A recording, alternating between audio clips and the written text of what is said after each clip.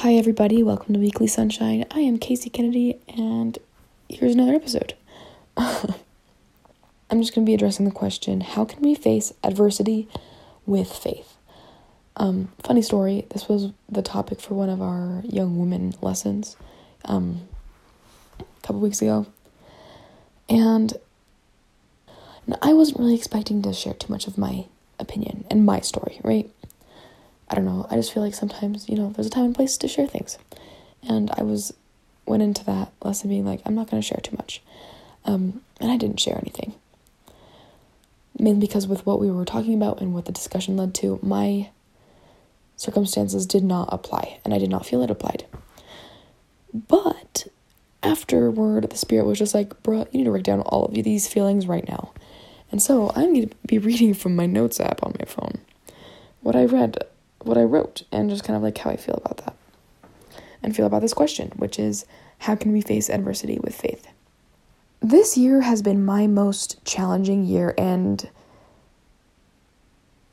it is probably because most of my trauma has finally resurfaced and has begun to be apparent and to affect my daily activities. And this has led to me being more open about my experiences and my feelings to my friends, to be more vulnerable to my friends.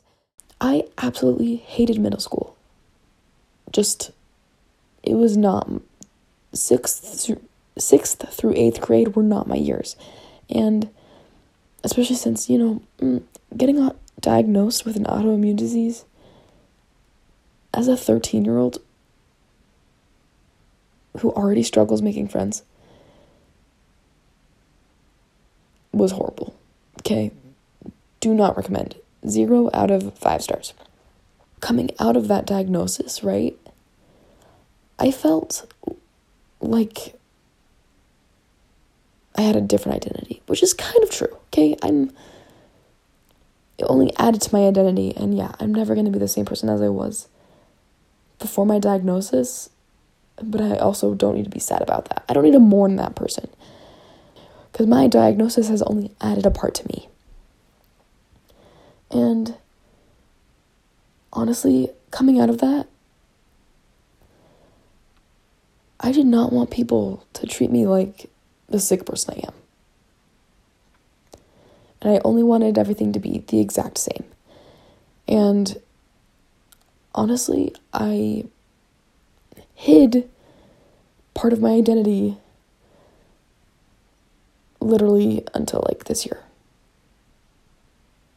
I'm not even kidding, right? I took that part of me, the part that makes me, and chose not to share that with these new people that I was associating myself with, because I went to a new school, right? And it lasted for a while, right? The rest of 8th grade to the very first day of junior year. And, I don't know what it is about this year in particular, my junior year, but it kind of triggered this whole chain reaction of events for my trauma to just be like, yo, you're going to want to talk about this to your friends. And I fought that. I fought that feeling of, I need to share who I am. For the longest time, I felt I wanted to hide who I am. And, that was potentially going to be the best way to make friends and build relationships. And it wasn't. I needed to tell people about my identity and advocate for myself and for my boundaries. And that's okay. It's okay to advocate for your own boundaries when it's necessary. I hid my feelings and hid my identity for a long time. Even to my own mom and dad. It wasn't until this year that I told them that I wanted a therapist, right? That I needed someone to talk to. That there is something in my head that needs to be addressed. And I think for the longest time, me choosing to, hide my identity and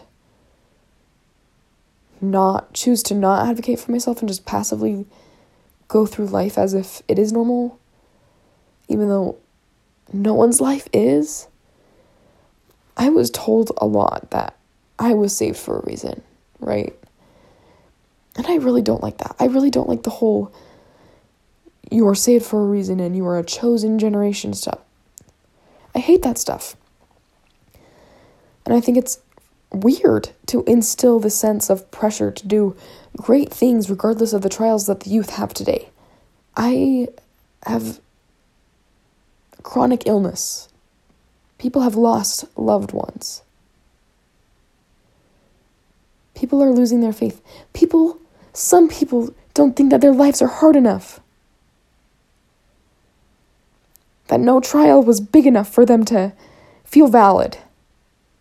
But that doesn't matter.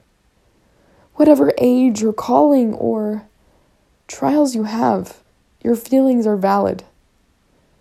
With this identity crisis of mine, where I'm finally in a state where I am attempting to be open about who I am and what I mean to other people and what those people mean to me, it has made me start to realize what being open about my feelings will do for me in the future.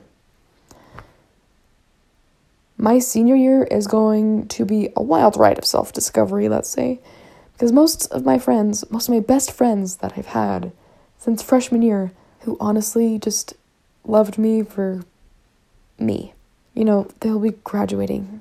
They're graduating this year. And they will be leaving me. And on top of that, my band director, who has always treated me like a real human being, who wasn't broken, but is a person with boundaries and opinions and limitations. This teacher that I've had and known for a long time, he's leaving. I mean, for good reasons, right? I totally understand where he's coming from when he's choosing to leave this school, right?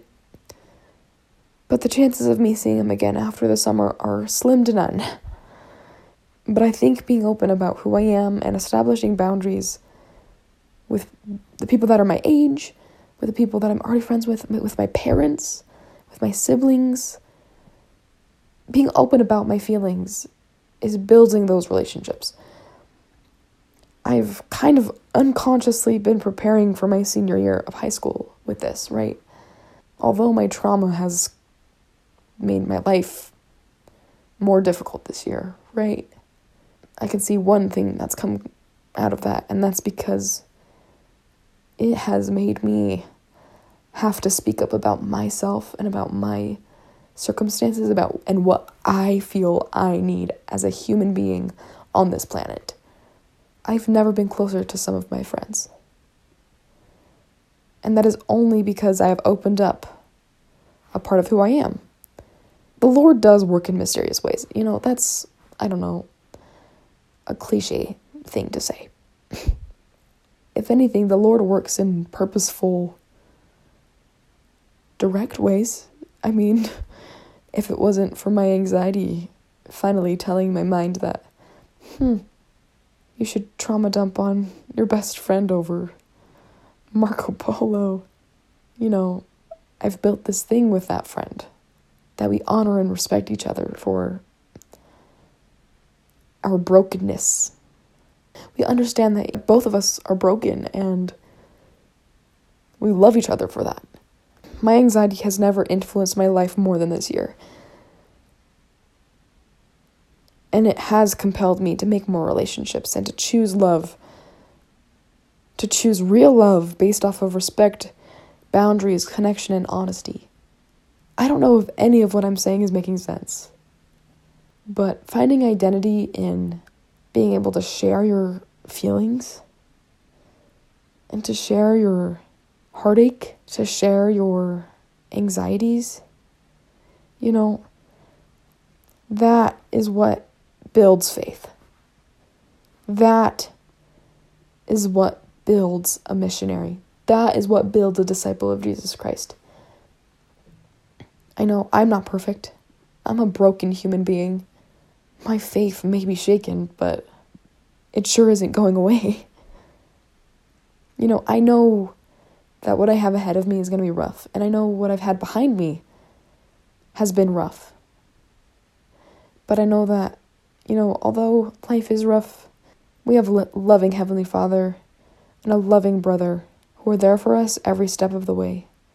And they are ready to back up our mistakes, to pull us farther than we ever thought we could. Lift our burdens just enough for us to feel grateful for them.